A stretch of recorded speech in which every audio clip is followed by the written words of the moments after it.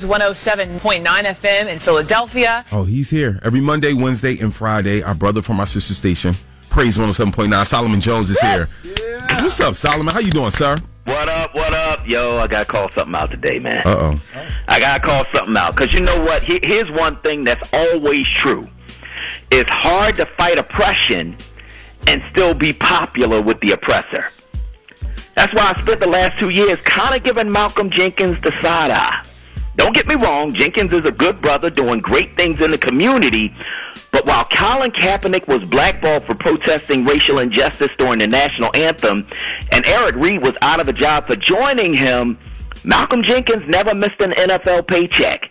When Donald Trump scored political points by accusing the protesting players of disrespecting the flag and the military, the Washington Post was labeling Jenkins the new face of the NFL protests. And while Jenkins and Anquan Boldin were negotiating a deal for team owners to donate nearly $90 million to anti-racism organizations in exchange for an end to the protests, Eric Reid and other protesting players were objecting to that deal. That's why when Reid confronted Jenkins and called him a sellout, I was offended as an Eagles fan, but as a black man, I understood Reid's rage. Because let's keep it real.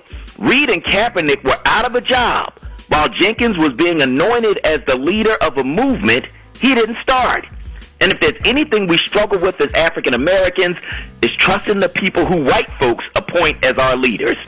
Not just because they often sell us out, but also because our minds have been twisted by slavery and oppression. We've been told so many times that blacks aren't worthy of leadership, some of us are starting to believe it. So we don't trust each other. And maybe that's why our leaders spend so much time fighting amongst themselves. We've seen it with every black movement in this country. While Frederick Douglass was leading the movement to abolish slavery, black slave owners like William Ellison were fighting for slavery to continue. When W.E.B. Du Bois sought to lift black people through academics, Booker T. Washington wanted us doing manual labor. When the Black Panthers created breakfast programs and fought against police brutality, the FBI used black spies to destroy the organization from within. We see the same kind of infighting in the Black Lives Matter movement, and I suspect we'll see it in future movements as well. That's why, as much as I respect Malcolm Jenkins for the work he's done on issues like criminal justice, fighting for liberation should always come at a cost. Colin Kaepernick and Eric Reid have already lost a lot to the movement. If Malcolm Jenkins truly wants to lead, he'll have to pay the price too. Wow. Solomon Jones, our brother from our sister station, Praise 107.9. Check him out at 10 a.m. Solomon, this is what I would like to say. Yeah. We know, they won't say it, but we know that Colin Kaepernick has been banned from the NFL. Yep. Right? He's been banned. For sure. Eagles go over to London this week, and they play the Jacksonville Jaguars. This is the first time ever? No. Have they played over there? For the Phillies, right? For the Philadelphia Eagles. Every day. Okay. I think this is the first time the Eagles. Okay. I don't remember the Eagles going over there. Jacksonville has a quarterback.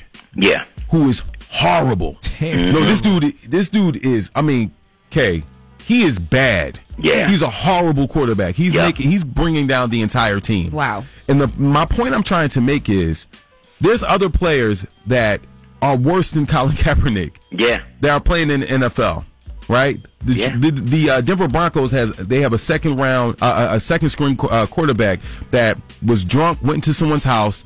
Someone's someone's wife was like, "Yo, this dude's in the house." The husband had to beat the guy with a vacuum cleaner to get him out the house. My goodness, this just happened, right? And he's second string quarterback. He's still in the league. The united front of all NFL owners were like, "Yo, we not gonna hire Kaepernick."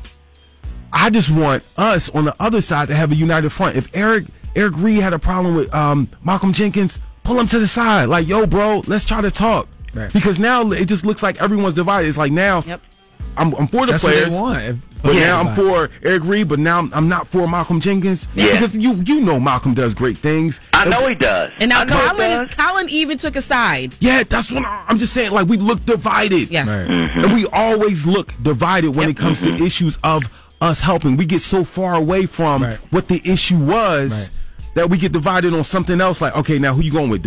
Eric Reid or Malcolm Jenkins? When it's still players are being treated unfairly, and it was all about police brutality and how we're being treated in America. Yep. Yeah. But still But getting you know cops why, you know why we look divided?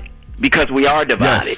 Yes. That's why we look divided. Yeah. Like it's not an illusion. Yeah. And I think part of it goes back to our mindset. And that's why I said that, that historically in every movement, you see two brothers. You see one that's acceptable and kind of appointed by the oppressor, and you see one that's more radical and like, we ain't sitting down negotiating nothing. Do this or else, you know. And so I think that we have to get to the point where we recognize that, and we come together before they can decide who our leaders are. Yes. We need to be deciding that first.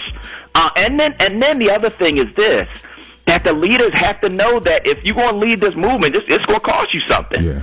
Like, you can't lead the movement and still be popular with the people you moving against. You know what I mean? It don't work like that. Yes, well, Solomon, we're going to talk more division at 7:40 because we talked about Cheyney University on Monday, and it went so far away from what the point of the conversation was that I can't wait at 7:40. Do I need to broker a peace deal? No, do I need to do that? No, it's not. It's not even about peace. It's about the work. Okay. Like it's certain things that just need to happen. You're right about that.